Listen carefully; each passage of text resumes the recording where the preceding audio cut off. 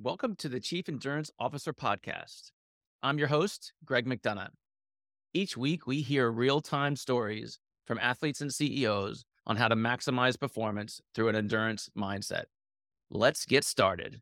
Well, welcome to the Chief Endurance Officer Podcast. I'm your host, Greg McDonough. Today's guest was born with an endurance mindset. Since a young age, participated in many types of sports and athletic activities. During the Marine Corps marathon, she felt something was wrong and later found out that she had brain cancer that changed her life forever. Special event coordinator at the U.S. government, BethAnn Telford. Please welcome to the show. Well, thank you for having me. I'm excited to talk a little bit about my journey and hopefully be able to spark some enthusiasm in some other people out there. Wonderful. Well, let's jump right in. My favorite question to ask my guest, BethAnn, is tell me about how your endurance mindset has impacted your life unexpectedly. Well, I've always been an endurance athlete, Greg, and through high school and afterwards, I played field hockey, soccer, always a group endurance activity. But when I got hit with brain cancer several years ago, I thought that, oh, this is it. I'm going to sit down and call it quits for myself and not go forward. I thought, no, there's other ways to tackle this cancer. And it was only because of my neurosurgeon that I was able to pick up uh, a bike and pick up my running shoes and start going forward and doing very intense endurance competitions, mostly solo, except I never felt like I was solo on these journeys, and we can talk about that going forward. But, when you do an Ironman, it is with a big group of people, but my support system and the reason why I wanted to do it was not about BethAnn Telford. It was about my journey with cancer, but all those that supported me and all those that I fought for. Very well said. And we will dive into that for sure, because it is a team effort when we're doing these endurance races. Bethany, let's talk about, I mentioned in the intro, the Marine Corps marathon, something just didn't feel right. Walk us through that day. Tell us what went on. Yeah, I was and had been training and had done several Marine Corps marathons, and it happened to be the hottest Marine Corps marathon on record to date and still is. In that year, Haynes Point was towards the end of the Marine Corps. Now they've stuck it in between. I think it's mile 13 now. It was mile 18, 19. And I thought I had heat stroke. I was dehydrated. That's what I thought. But I remember exactly where I was. And I looked up, felt a huge pop in my head. And my gait, which is how you run, was going back and forth almost like I was drunk. And I was bumping into people. And I thought, well, if I could just make it to the next aid station, I could get some Gatorade, water, and power up. And I got there and nothing helped me. But I ended up finishing that marathon, not in a good time, but finishing it. So the next day, Marine Corps Marathon always falls on the last Sunday of October. And the next day was a Monday, of course, and I went to work, and I was working in an agency where, you had historical pieces of furniture that had been in place for many years. And I was running into it. I was forgetting about meetings, important telephone messages, things that were of critical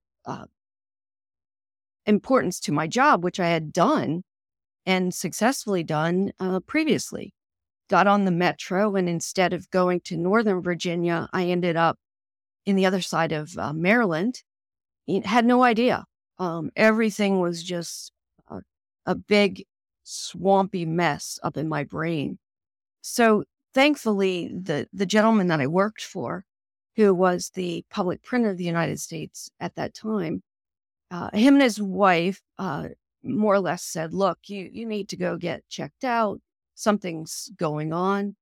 And I went to GW Hospital, had an MRI, and several days later, and you're talking, 15 years ago, 16 years ago, the doctor called me himself and said, you need to come in. And I said to the doctor, I can't come in. I got this going on, heavy workload.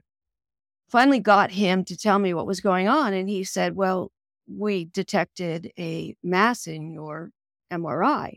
And I was like, mass? What do you mean mass? He goes, a brain tumor.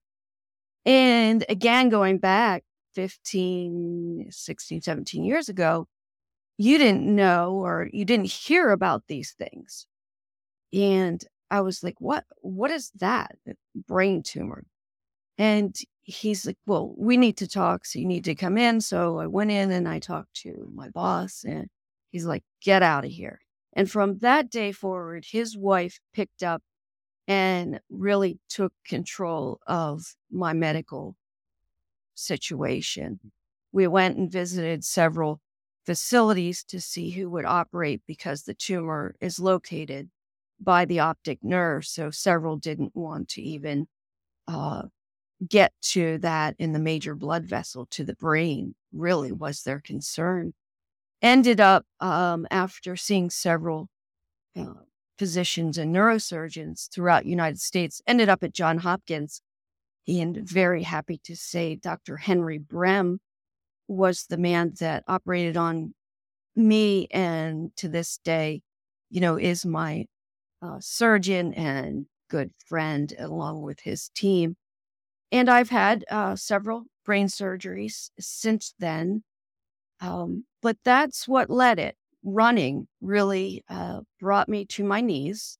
And after that, I have not missed a Marine Corps marathon, except for the 1 year that it was, delayed for COVID.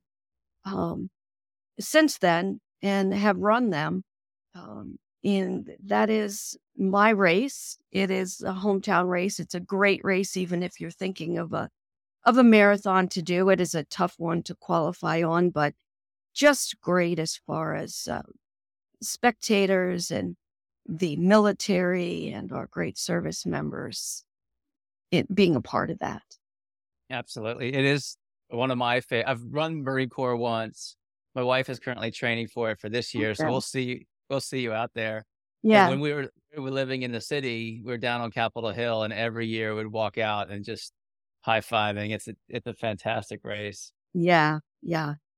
BethAnn, I'm curious, was there any scientific relationship between the run that day and the discovery? Like, did something scientifically change because of the endurance event that you were in that kind of brought the cancer to light? I am not aware of that, no, but I would say that the heat probably, and I was one of those runners that I could go a whole marathon without eating or doing what they call a goose shot or anything like that. I hardly did any water. But, that's old school training, but I since have changed my method to be able to finish stronger and healthier.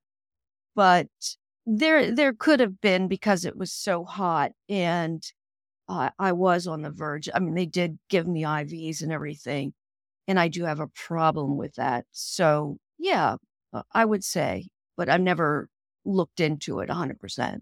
Certainly. So then let's talk about getting back into sport. Obviously you went through your initial surgeries, you're in recovery. When did you start putting the shoes back on, getting on the bike, and talk to us about the sort of the endurance mindset that it takes to do that? Well, that's a great segue into this. So I had the surgery. We didn't know what to expect until they actually did the cut from ear to ear. Usually, sometimes you can go up through the nose, but I had to have a full craniotomy. And we didn't know what to expect, obviously. Got in there. He was able to remove a good portion of it, but around the major blood vessel to the brain. So I had to learn to walk again, talk in complete sentences. I still to this day stutter and I have memory loss. Um, I was seizuring a lot. So there was a lot of complications from the surgery itself when you open the brain up. So a few months after my first surgery, April the 12th in 2005, I was back home in Pennsylvania with my parents. I had stayed there for after I came out of the hospital to rehab. And there was a 5K in my hometown of Camp Hill, Pennsylvania. And I wanted the family to walk that with me. So I thought, I'll walk this. So we all started out walking, and my mom is like, pointing the finger and saying, don't even think about running. Don't think about running. So, it really wasn't in my mindset as we took off for the 5K. So I'm there. I have two older sisters with their families and my mom and my dad. And we start walking this 5K, and I'm bandana, no hair. I did have my running shoes on and running gear. So we got about halfway through the 5K and I heard my father. Now, I wasn't paying attention, but my father went the back way through the 5K so that he would meet up with us. So my father was always my biggest supporter, my hero, my best friend. And all of a sudden I heard my father yelling like he did when I was in high school and college, pick it up, go after him, go get him. I heard my father say, Beth, pick it up, run. Those were my first steps back into running and doing an Ironman, all because of my father and at that 5K. So I was running several months after my full brain surgery only because of my father knowing what I needed to hear. And that brought it all back to me, all back. Now, of course, my mothers and sisters were yelling at me to, walk. I mean, again, my gait was like this, but I ran, not fast at all. And I finished that 5K running only because of my father. That's awesome. So let's talk about the support crew that we have as endurance athletes as we tackle marathons, because it is a solo event, right? You're at the Yeah. starting line by yourself and you're the one putting the shoes on and you're the one suffering for 26.2 miles. But reality is there's a team behind you. Talk to us about your team. You touched on your family a little bit. Who else do you have in your circle? So my family, of course, is my biggest supporter, especially my mother and father. But I have a trainer who is my best friend, John. And John trains me. He's a heck of a runner. Swimming and biking, he's extraordinary. And he really read my body, let's say, as a trainer, and was able to train me. Now, I've had other trainers train me to go around the world and things like that on all aspects of nutrition and that. But John has been my biggest trainer. But on top of that, he commingled with my family and my better half, Bob, in on the sidelines. We're my biggest rooters. Or the night before when you're all panicked and like, I don't know if I can do this, or, I hope the race is canceled or it's raining and I can get out of this. They're the ones that say, look, you've come this far, you've done chemo, you've done this, you've done that. You can do this. I remember too, when I did the Ironman World Championships in Kona, I had gone out for a swim, and I always heard that in salt water you would swim better because you float. Well, I go out there to do the swim portion, and I'm out there with a dear friend who came along to celebrate her birthday and to celebrate me, who was a supporter because her sister had a brain tumor as well. And that's how we um, met. She took me on this swim, and we're out in Kona in the middle of the water, and I am just in tears. This is the day before the race. I'm like, I can't do this. I am done. I'm not doing this. I have nothing to prove because I couldn't swim. I was having such a hard time, such a hard time. Well, she just laid into me. And, that's all I needed was that little kick in the butt from someone that I would have never thought of being out in the middle of the water in Hawaii telling me. So it comes from all aspects, from a trainer, from family to friends, to even that person that has been a mile from the finish line saying to me, or me giving back to another person saying, look, you got this. I'll run in with you. Don't worry, you got this. Running with someone, maybe they're not as fast as you, but it's their accomplishments that give you that great feeling that, oh my God, I helped someone do this. So I've had several of those people that have helped me because they wanted to see me succeed, no matter if it was going to throw their time off. And I'm sure you've had that or you've done it for someone, but it's amazing when you see people, just a mile or two back from completing a marathon, Ironman or whatever, and they're really struggling. And you've seen it where people have carried people across the finish line. The people carrying or talking to those people are the ones that get the better feeling out of completing that than the person themselves, That's exactly right. Absolutely. And there's so many stories that are just coming to mind.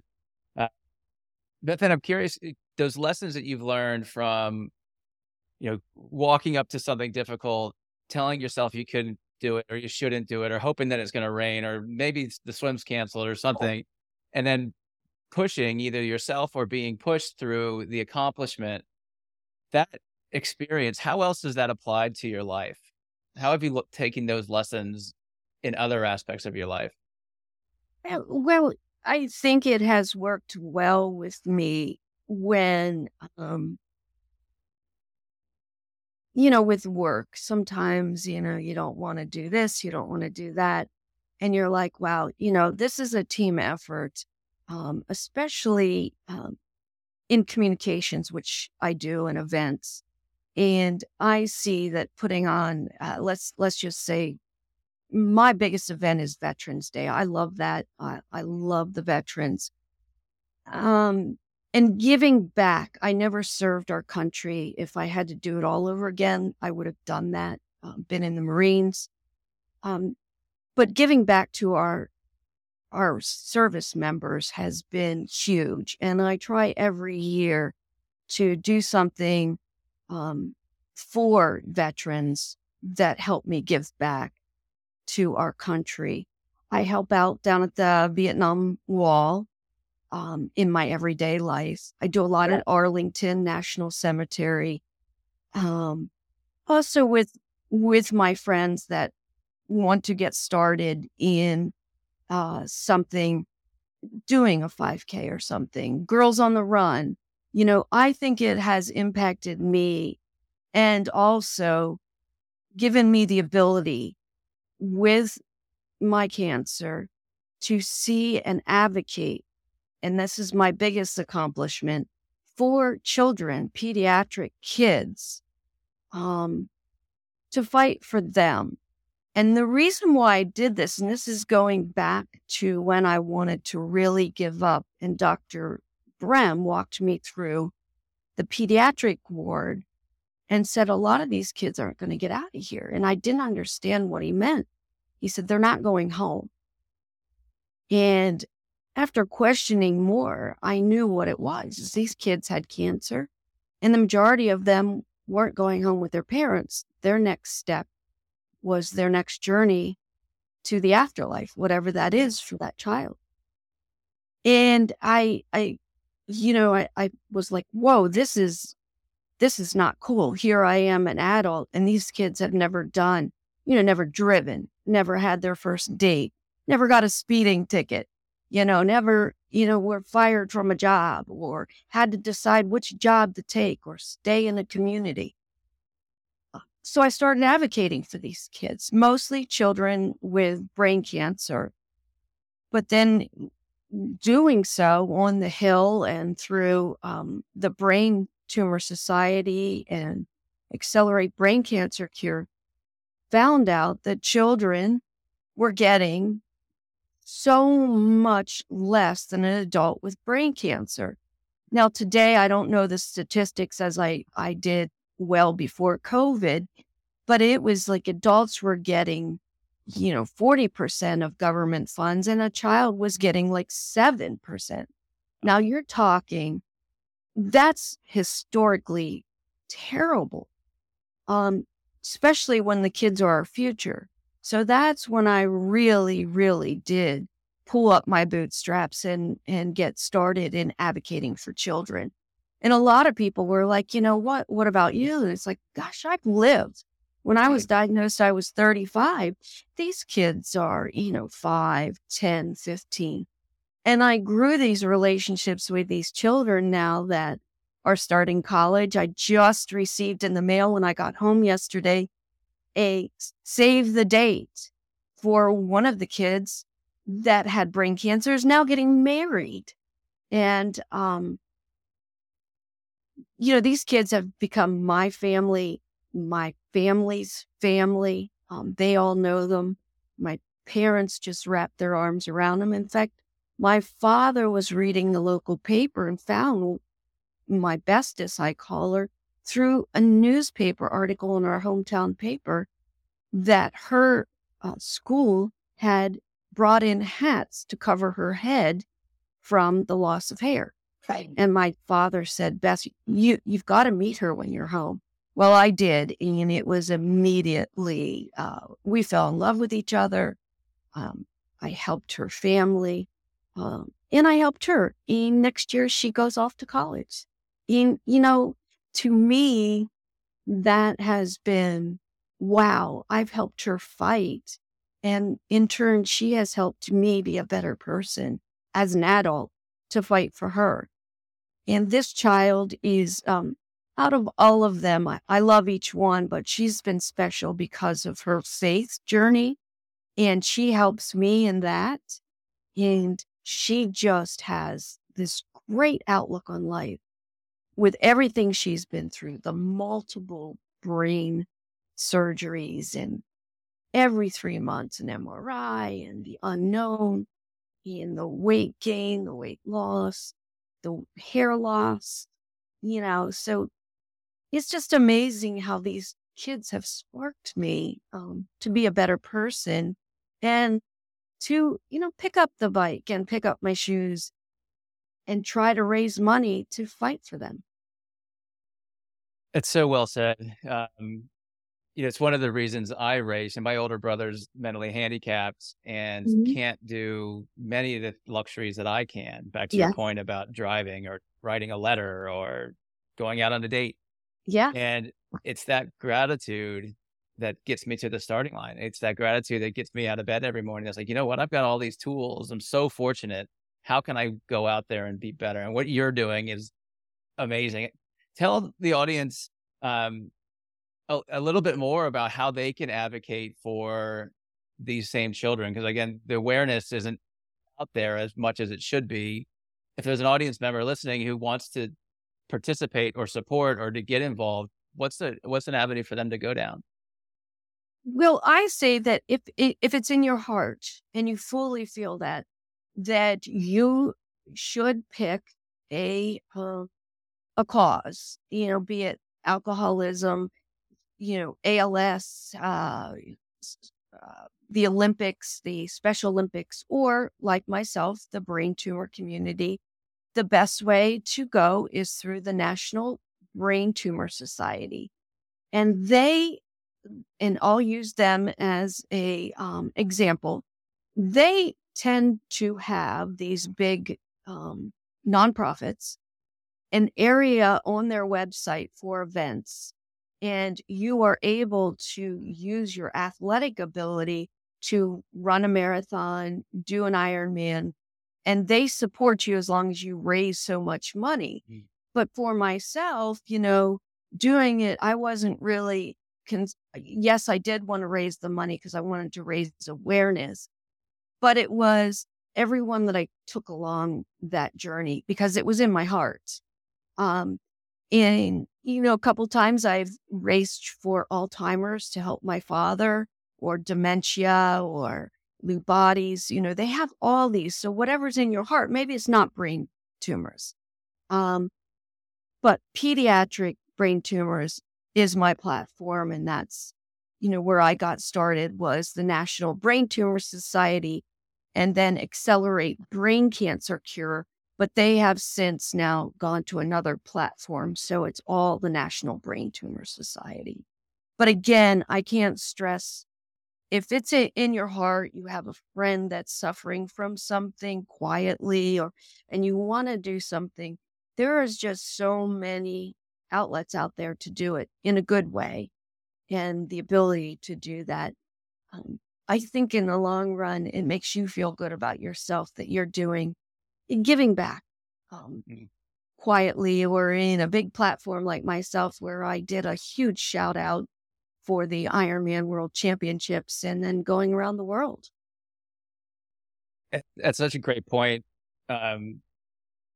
Especially as we can, we're doing our training, we're getting through our work day, having that second thought of, what all this effort that I'm doing, if I just communicated it a little bit and put it towards a purpose, like the Challenge Athletes Foundation, the brain cancer, like you name it, it gives you a different feeling because I've raised money for CAF. But it gives you a different feeling at the starting line, right? It's not that you're just doing this for yourself.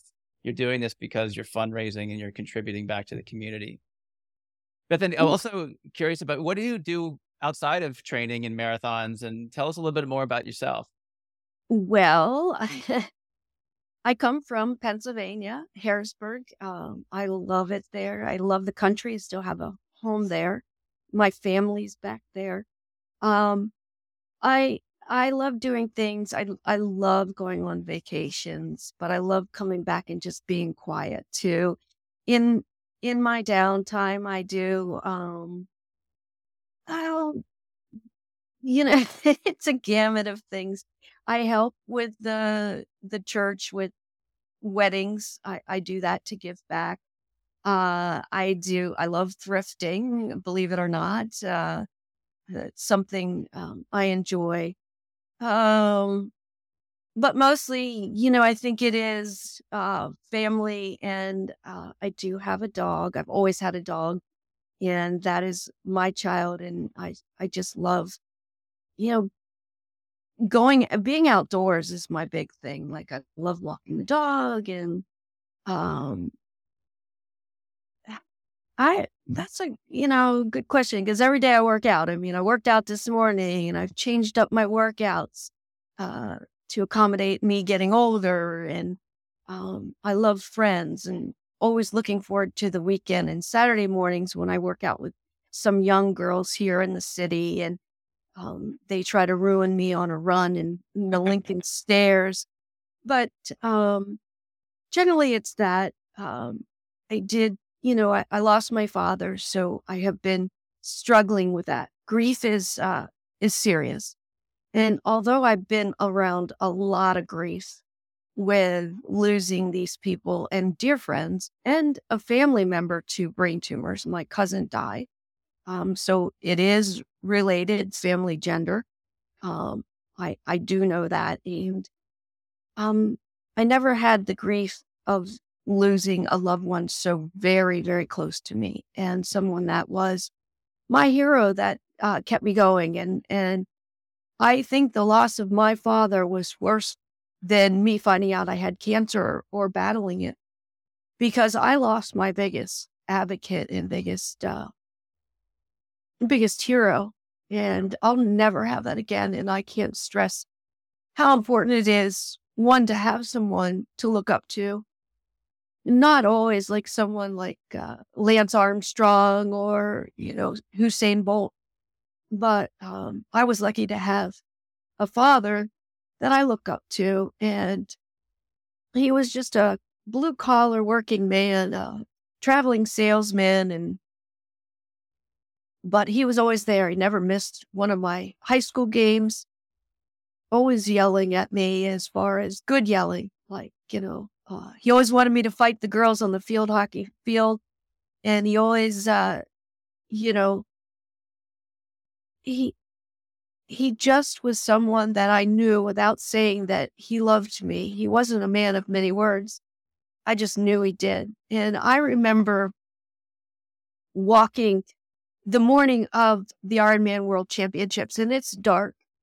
And he was the last one to put me in the chute. And I said, Dad, are you proud of me? And he said, Beth, who's more proud of you is your grandfather, his father, who was very tough on me. And he says, you know what? I've always been proud of you, and I'm never going to be, never stop being proud of you. And that's all I needed. And I saw him, and he never moved from the area in Hawaii that he was in, watching me and waiting for me. And he said to me, and they had him at the finish line, he said, did you stop and do your makeup before you came across the finish line? He says, you look so good. He goes, I can't believe you've been out there for, 12, 15 hours. So the loss of him, of course, when you have someone that you look up to and admire so much, grief is hard. And if you're still struggling like myself, or you have lost someone to a disease, try to, channel that into maybe a workout or giving back to the community, feeding the hungry or, helping the sick. Try to funnel that back, because in the long run, it makes you feel better. And I know what I'm doing now. My dad is still proud of me. Do I wish I could hear him? Yeah. But that's not going to happen again. I've got a vision of him in my brain right now for some reason, and I have no idea what he looks like, but what a remarkable human being and a powerful story. And you're absolutely right about these negative feelings and grief and, just those, we need to be channeling those either into our workouts, into the community, and not letting it just fester inside our bodies. Beth, audience member wants to get in touch with you. What's the best way for an audience member to get in touch with you? Yeah, it's by my email, which is team, TEAM, B as in boy, T as in Telford, at verizon.net. That's the best way. I do have a website, www.teambt.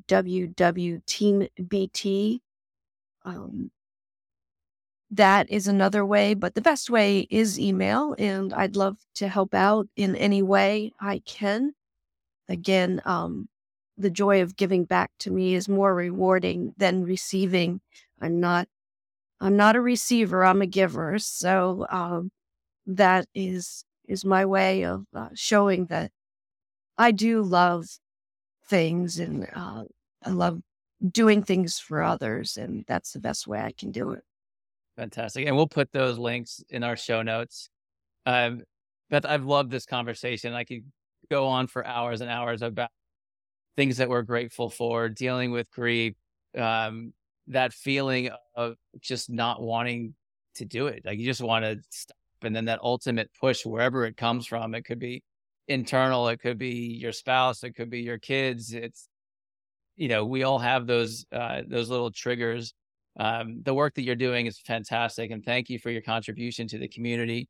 To our audience members, please share this show when you hear it with your friends, with your family, into your community. Let's spread this message. Subscribe to the show. Please like it if you liked it. Beth, it's been wonderful having you again. Your message and your inspiration, you've filled my morning with gratitude, and I really, really appreciate it. Oh, you're so welcome. And I hope that I can spark some energy in some other people too, especially the way our country is right now. We all need that extra spark. Absolutely. And I look for, hopefully, I'll see you in a few weeks while you're running by me at Marine Corps. No, I'm not going to run by you. If anything, if I see you, I'm going to run beside you and help you. Awesome. Thanks again. You're welcome, Greg. Thank you for tuning in to the Chief Endurance Officer podcast. To hear more inspiring stories and strategies around the endurance mindset, be sure to subscribe below or visit us at chiefenduranceofficer.com. Until next time, keep pushing those limits